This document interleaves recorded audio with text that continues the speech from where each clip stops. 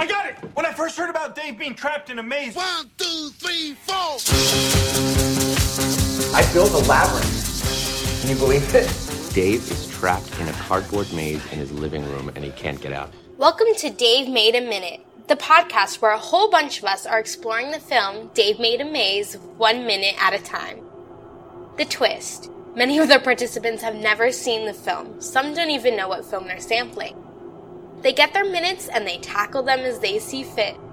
Here's your host from the Groundhog Day Project and Michael Myers Minute, Robert Black. Minute 20, Annie, Gordon, and the film crew enter the origami room. A note from the commentary.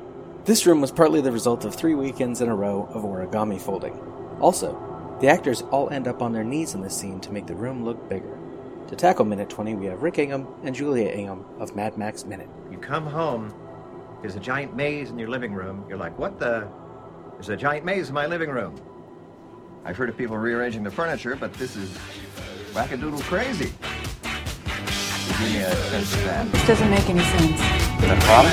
Is it promise to my segment? My solution is a problem. It's like a fucking cocktail party in here. I get a few words from you before you go.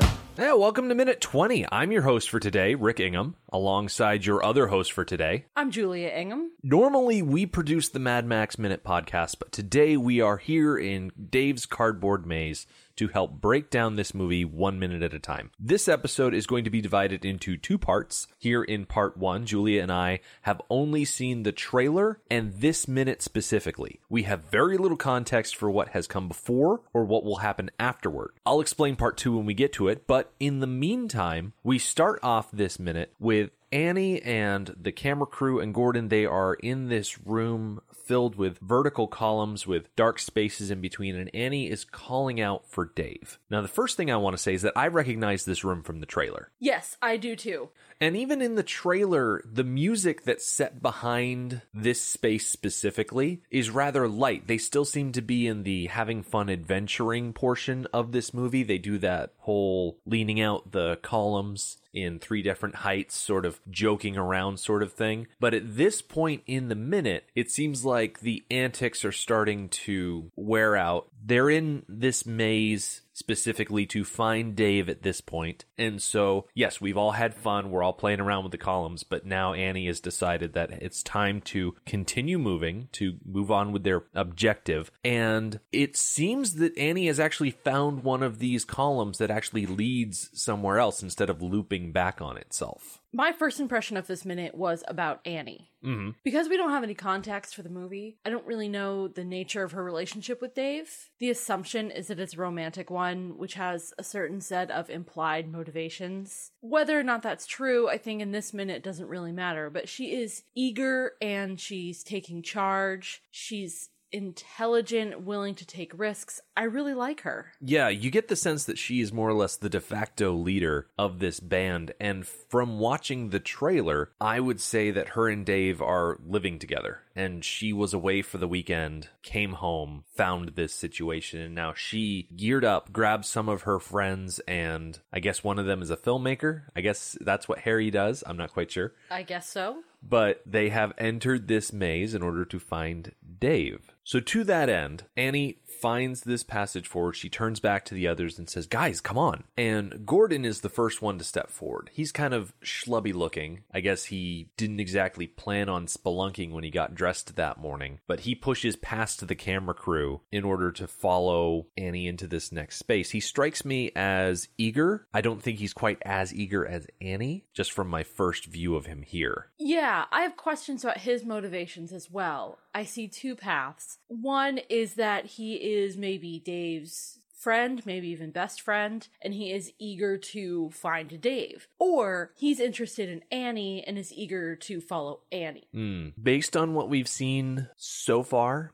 I think it's the first one. Okay. That Gordon is Dave's longtime friend and that he's concerned for his friend, but he's not quite as sure of himself as Annie. Annie's taking the lead. She's blazing a path. Gordon is there for, I guess, support. He wants to be involved, but he's not exactly the kind that's going to blaze a path through the jungle, so to speak. I had actually forgotten that in the trailer, there's a lot more people there. Oh, yeah. I'd completely forgotten about them because they're not in this minute. So I'm very curious about the collection of people who were brought along. How do they connect to Dave? How do they connect to Annie? Yeah, we don't see any of the larger group in this minute. We were also given other minutes of this movie, but we don't see any extended individuals in those minutes either. No, we see this same group of people. So any other people that went into the maze alongside Annie, Harry, and Gordon and the two unnamed camera crew guys, they're a complete mystery to us. So I don't think we'll really be concerning ourselves too much with them. But that is an interesting question that we'll have to answer during part 2, I guess. Yeah,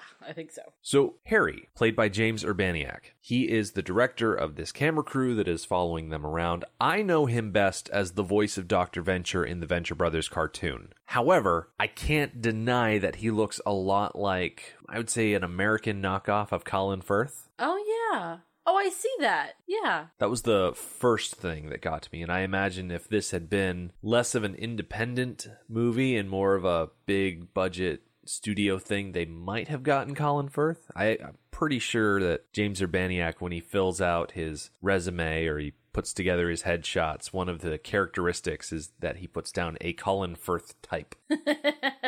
But that's beside the point. As Annie pushes through this column, she appears in the doorway leading to a room that we initially see is just filled with crumpled paper. But opposite the door, there is this large face that is audibly belching more paper into the room. So there seems to be a slow trickle, and that room is slowly filling up with paper. That does lead me to wonder what's gonna happen with more paper and more paper and more paper. The room is already perilously, perhaps, deep with paper. As we're about to see them walk in, they go further and further up their body into paper until they're up to their chest. So how much paper can this room handle? That's a very good question. One that I did not crunch the numbers on because it is a limited amount of space. I think the main thing working for it is that the face doesn't seem to be belching paper at that great of a rate. It's a slow trickle. Is how I would describe it. But this large face, the first thing I think of when I see something like this, and it's actually the first thing that you thought of, we were talking before we started recording as we were watching these minutes. The first thing that came to both of our minds as we saw this giant face was Olmec, the mascot to the Legends of the Hidden Temple Nickelodeon show from the 90s. Absolutely. Mine was a mashup between Olmec and the Star Wars trash compactor. I almost expect this room to start closing in. They definitely spend longer in this room than we're here to see. This scene is going to extend past the end of minute 20. Yes, there are a couple quick blips in the trailer of this room, and it gives off a much more perilous vibe than what we get in it for just this minute. Yeah. But going back to that Legends of the Hidden Temple comparison, I half expected this face to start talking in some way, to describe to them, I don't know, the legend of the golden spiderweb of Robert the Bruce or something like that. And then they would have to swing across a moat and do a series of trivia challenges and sort of thing. Given that this is only 20 minutes into the movie, I did kind of assume that they would receive from this entity some sort of quest or task or clue as to what is going on. Right. And it's very possible that they still might. They really are just entering the room in this scene, not really doing much in it. I feel like that would be very much in line with the idea of this being a labyrinth. It's described by Dave in the trailer, oh, I've built a labyrinth, not I built a maze. And a labyrinth implies riddles and tricks and puzzles and twists and turns and whatnot, more so than just a maze. Yeah. It's been a very, very long time since I've seen the movie Labyrinth, and I'm still not sure I've seen it all the way through. But what I do remember of it is exactly tricks and riddles and some level of guidance. So what you're saying is that this movie needs more Bowie? Well, yes. By the way, that wasn't a throwaway line. There actually was an episode of Legends of the Hidden Temple about the golden spiderweb of Robert the Bruce. Oh, I thought you made it up. No, I spent about half an hour watching that episode.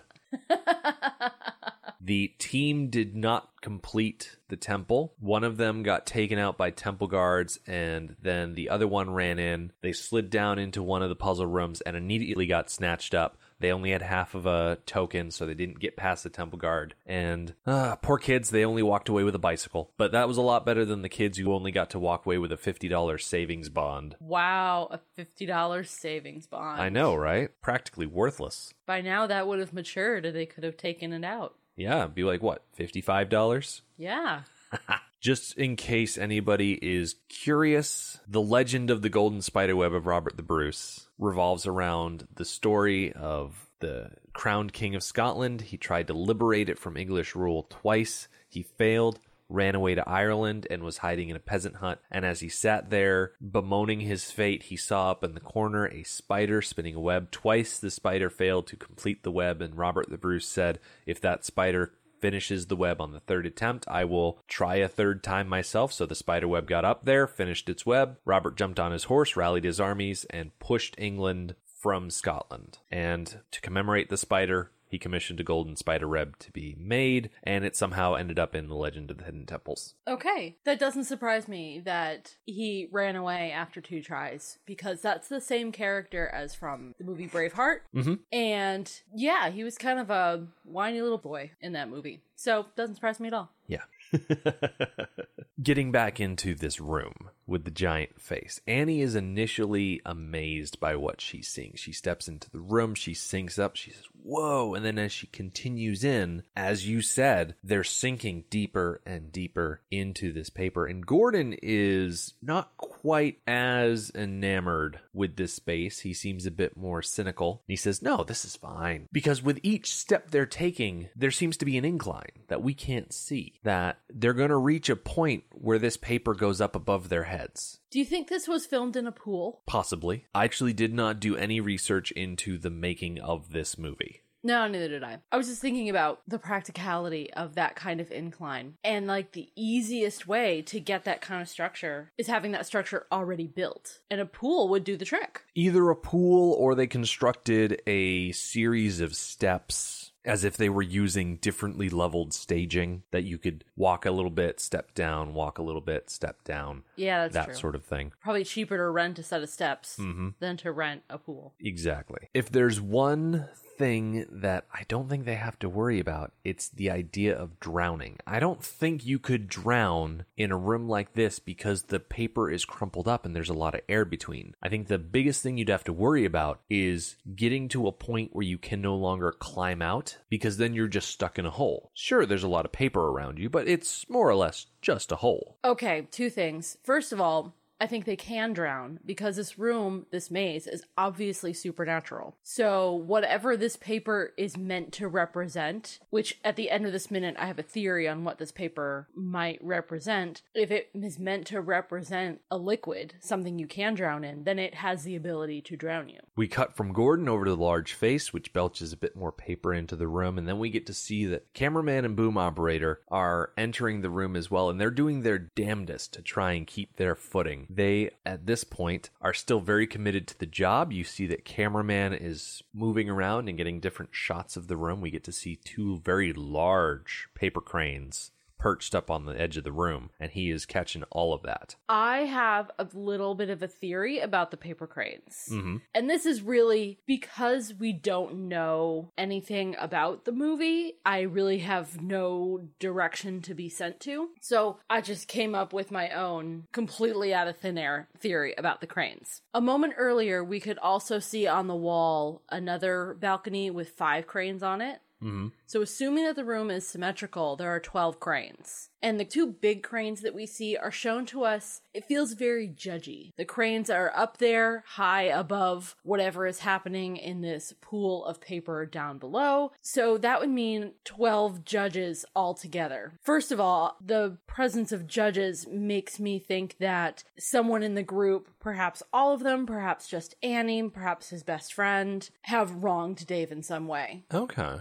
Maybe steering him towards making this maze as a way to cope with his feelings. and the room, and thereby Dave, are judging them. Huh. And also 12 is a religiously significant number. 12 tribes of Israel, things like that. So if there were 12 judges, that would be interesting. Okay. I didn't even consider that. I was too distracted by the fact that cameraman and boom operator are being very good about staying on the job, about making sure that despite everything that they're seeing, they're still getting the job done. That's a level of professionalism that I appreciate in recording crews. Yeah.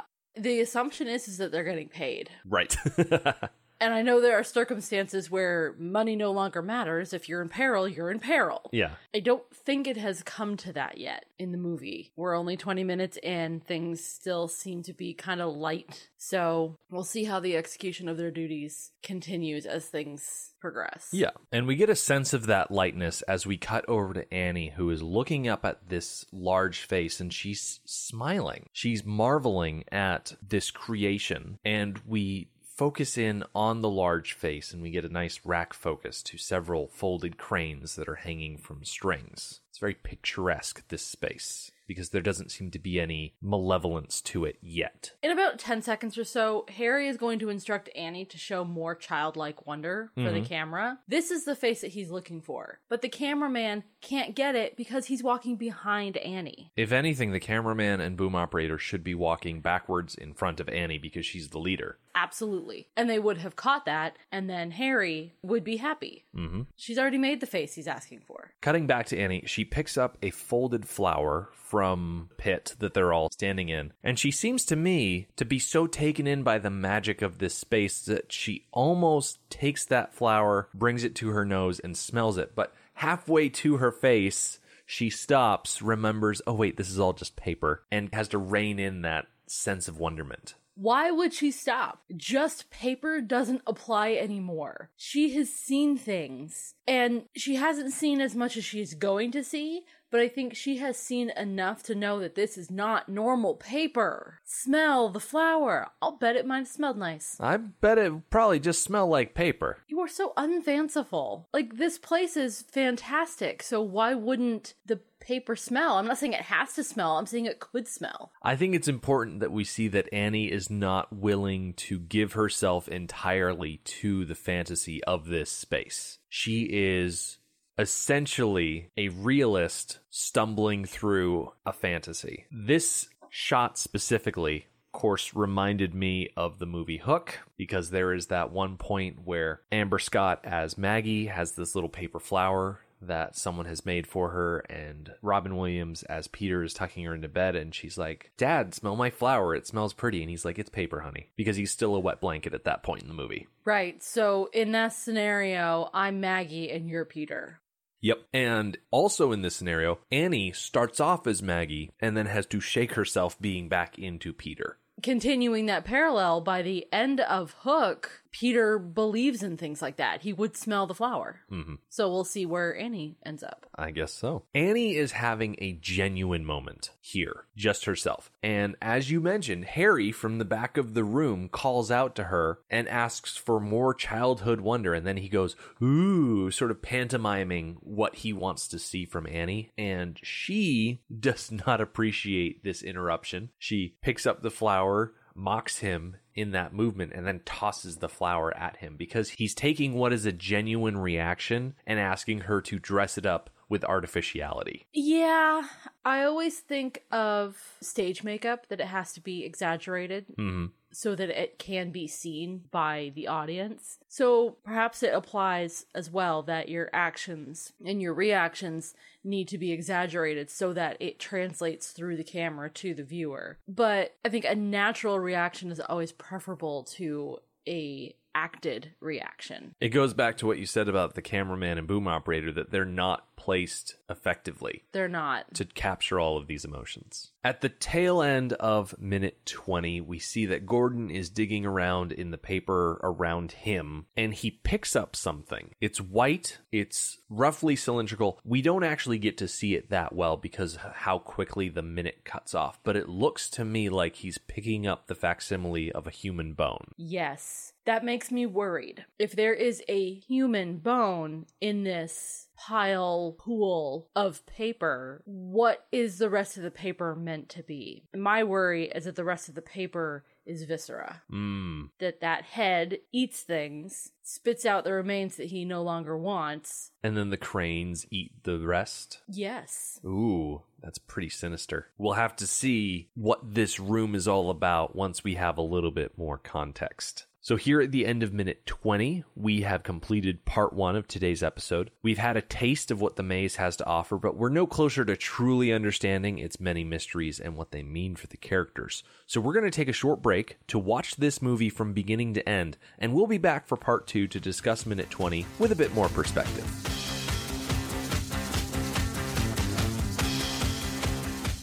Though it's only been a moment for you, for us it's been several hours, and we have watched Dave Made a Maze in its entirety, and then rewatched the minute with the knowledge of everything that came before and everything that is yet to come. So, with that added perspective, let's re-enter the maze at the top of minute 20. We start off this minute with Annie, Gordon, and the others. They are in the piano room. They've had their fun peeking through the black key doorways, but after seeing all of these different colored streamers flying around, Annie is ready to move on and keep looking. And I think what has inspired her to choose this specific door to go through is the fact that one of the color streamers just flew through there. Yeah, she chose this doorway because of that. I'm guessing that she saw these things and decided that they were going to lead her to Dave. So as she passes through this doorway, she beckons everybody on. And of course, Gordon is the first one to hop to it because he and Dave are really good friends. I was delighted to see their dynamic. Even though it wasn't in person, it was just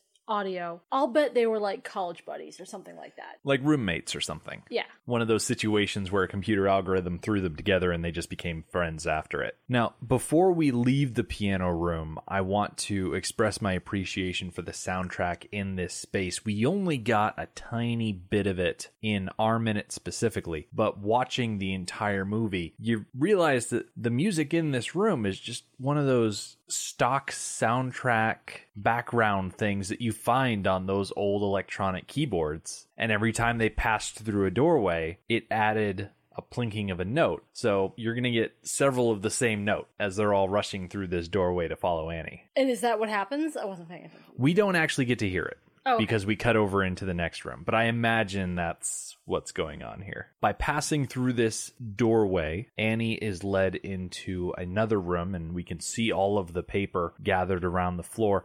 And I've been trying to keep track of how many spaces they've been in since they first entered the maze. And to my recollection, I know I probably could have just gone back and rewatched it a second time to really count off this, but I'm pretty sure they've been in the foyer of the maze. They followed the hallway around to the button that Gordon was not supposed to press, and then Harry ended up pressing it instead, which led them into the card tunnel, and then the keyboard room, and then this room, making the paper-filled space, I believe, the fifth one, if you want to believe that the foyer and the button hallway are two different spaces. Yeah, that seems about right. I very much enjoy the explanation of why paper cranes. In the opener to the movie, we see how he was spending his time before he came up with the idea of building a maze. He was playing the keyboard, he was making paper cranes, he was playing cards, and that dictates the rooms that we have entered.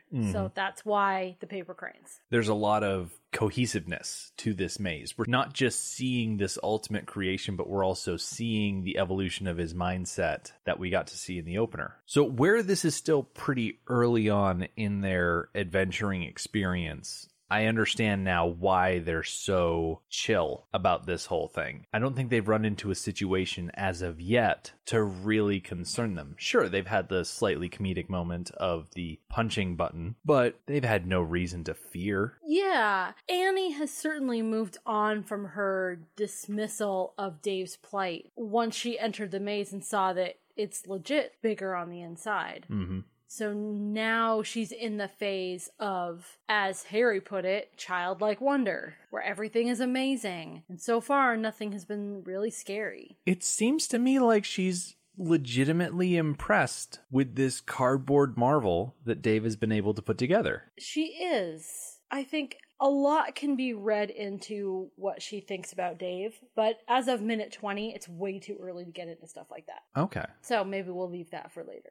Gotcha. Opposite the entrance to this room, we see, of course, the giant face that is belching paper into the room, as we said before. I am so impressed every time we see this place. Just the pure design of it, the way they used the long strands of crumpled paper to simulate curtains and columns. Always impressed by that. And of course, as you mentioned the first time around, those ledges with the two large cranes, but also I noticed the other ledge with the smaller cranes, 6 to a ledge, which I can only assume is on the other side, like you mentioned. It's easy to see why the cranes, because we know that he was making paper cranes before he built the maze. What isn't explained, and I don't think ever is in the entire movie, is why the big head. Where in his subconscious did that come from? I definitely missed that in the opener, if it was any sort of... I don't recall seeing anything. Everything in the maze comes from his head, because the maze is his head. He's lost in his own head.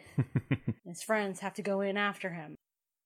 Oh, okay. Well, it just came to me. The big head is his head. That's where it comes from. And Okay. to escape the room, which is beyond our minute, but to escape the room, they go into his head. That is a very good point. Just like they went into the maze, which is his head. And you could look at this giant head belching out paper as Dave seeing himself as just belching out trash. He's trying to scratch a creative itch that he has to create something meaningful.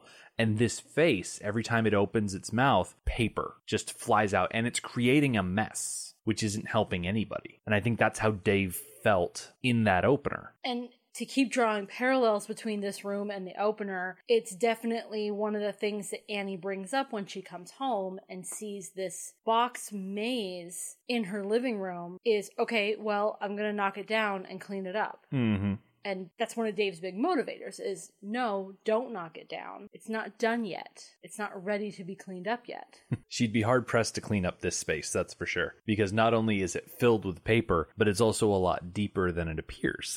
It is. Now, we talked a while ago about Annie and how she's pressing into this room and she's getting deeper and deeper into the paper. One thing that I don't think I brought up is how Gordon takes a few steps forward and he's more or less right behind Annie, but he doesn't slowly descend into the paper. He walks and then he appears to just jump into a deeper area. Yeah, so earlier I wondered if maybe they used a pool to get that effect. Watching the whole thing again, I think they just dropped down to their knees. I think that's why it was so sudden, is because they were on their feet, then they were on their knees. I think it was that simple. Yeah. I supposed that if they had some sort of ledge underneath all of that paper, that Annie was careful. As she was pushing the paper aside, she saw the ledge coming up, bent down, and then slid off the side of the ledge to go into the deeper section, whereas Gordon saw her do that and thought, oh, I'll just jump down. Yeah. Being more nonchalant and laid back. Sure, he's still a bit on edge after getting that paper cut in the foyer, but he's still just trying to be real chill about this. He seems like the type of guy who works really hard to give off that vibe. But in his heart of hearts, he's incredibly uptight.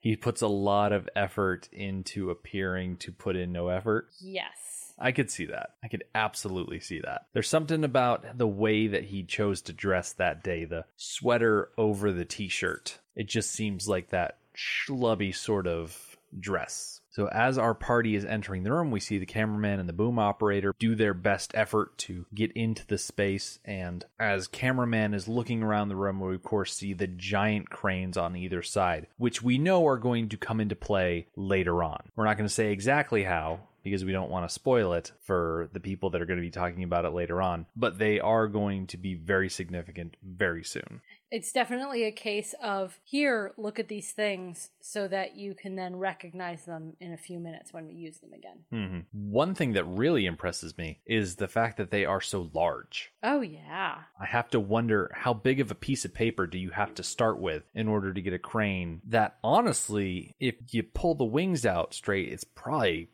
2-3 feet wide easily. Yeah, that sounds about right. Way more effort than the tiny cranes that we see hanging in front front of the giant stone face. And I still really like that shot where it rack focuses from the face to the cranes. Really like that shot. And so Annie gets to a point in the room where amongst all of this garbage, she finds a flower. And I find it interesting. Most of the paper in that room is crumpled, and yet she was able to find something folded up rather beautifully. The idea that it's folded into a flower, something delicate, fragrant, and historically feminine. It is out of place. I suspect that this object and then the object that we see at the very end of this minute are objects that when Dave was entertaining himself by doing origami that he actually made. And since watching the movie and getting to know Dave a little bit, I have no doubt that he made that flower for Annie. It's coming much later in the movie, but there is a space that he specifically built with Annie in mind, going so far as to say that he believed that she would enjoy that space. Mm-hmm. So I could see him coming through here, building this room, filling it with paper folded and otherwise, and doing exactly like you said, thinking of his friends, thinking, oh, if they were here to find this, this is what I want them to see. And I have to wonder, you said earlier that the maze is kind of a reflection of Dave himself. Yes. Do you think that they're finding these things because the maze wants them to find these things? I think we're still in the part of the maze that is uncontaminated by the Minotaur. Mm-hmm. This is the maze that Dave built. This part of the maze, Dave is still in control of. So we know that Dave was expecting to bring his friends in. There was a sign saying, "Don't push Gordon." Mm-hmm. He made a room for Annie. He made something that we get to talk about down the road in our minute. He made something specifically for Gordon. He expected to bring his friends in here. So these objects in this room, the flower, and the other one we're going to talk about at the end of this minute, are for those people. I like that. So Annie picks up the flower. She admires it. She almost sniffs it. It's that situation we were talking about earlier where she should have just gone for it. It's not like everyone there is going to judge her for smelling a paper flower. You were absolutely right.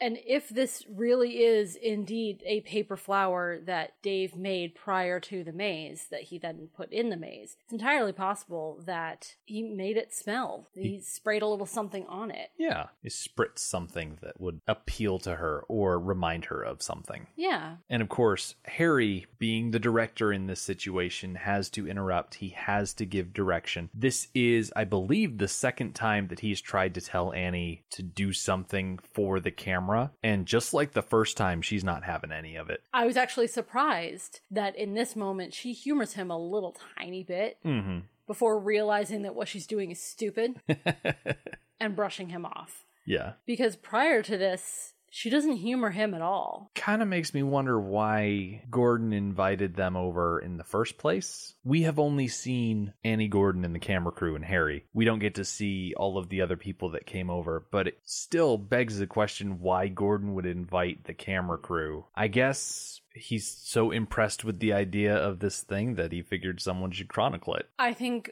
Gordon, at least at the time when he made the phone calls, was more interested in making fun of Dave. Mm-hmm. So let's bring over witnesses. Gotcha. That was prior to seeing that it really is bigger on the inside and it really is pretty trippy in there. You know, at this point, if he could rewind and make those phone calls again, would he make different phone calls? Yeah, I probably would have amended who he chose to bring along. Speaking of Gordon, as he's digging through the paper, he doesn't find a flower, but what he does find is something that I hypothesized was a bone. Yep. Because it was white and it was cylindrical and it had a couple of bulbous ends to it. Mm-hmm. But upon watching the film and seeing that shot in its entirety, it's not a bone, it's more of a boner. I have no doubt that that was put in there specifically for Gordon to find. Mm-hmm. I wholeheartedly agree with you. Everything that I can think of off the top of my head that Dave puts in there purposely for Gordon is sexual in nature in some way. Between the nut punch, the boner origami, and what comes down the road that I cannot wait to talk about. Yeah. Really shows the level of maturity in their buddy relationship, doesn't it? It does. That's one thing that leads me to think that they are buddies from when they really were at that maturity level. From high school, from being kids together, long-standing, based in immaturity. Oh, yeah. I wholeheartedly agree. Well, that brings us to the end of minute 20. Thank you so much for allowing us to be your guides on this leg of the journey through the labyrinth. If you would like to hear more from us, please visit madmaxminute.com, where you can find our coverage of the Mad Max series of movies 1 minute at a time, as well as links to our social media accounts. Until next time, I've been Rick Ingham. And I've been Julia Ingham. Goodbye. And then I could probably disarm all the traps. And then we could finish this maze. Who is with me? That was Rick Ingham and Julia Ingham of Mad Max Minute taking on minute 20 of Dave Made a Maze. They will be back in minute 32. Next time on Dave Made a Minute, we've got me again, Robert Black of Michael Myers Minute, taking on minute 21 and talking to the film's production designer, John Sumner. Thank you for listening to Dave Made a Minute. Intro dialogue snippets were taken from Dave Made a Maze, directed by Bill Watterson, written by Bill Watterson and Steve Sears, and produced by John Charles Meyer. Intro music is Diversion by The Equals, featured in the film Dave Made a Maze, and Life Cycle of a Match by Parvis Decree. Outro music is Leaving This Godforsaken Place and Her Presence is Strong Here by Parvis Decree. Dave Made a Minute is a production of Lemming Drop Studio and all other featured podcast producers. You can find more content at lemmingdrops.com. Check us out on Twitter, Facebook, and Instagram at Dave Made a Minute. If you like what you hear, throw us a rating and review on your podcatcher of choice, and check out all of the participants' other shows to spread the love around. Again, thank you for listening. As long as we're all working together, this is going to be fine. It's going to be great. I need you to notify the families of everyone who died here today. Totally. Wait, what?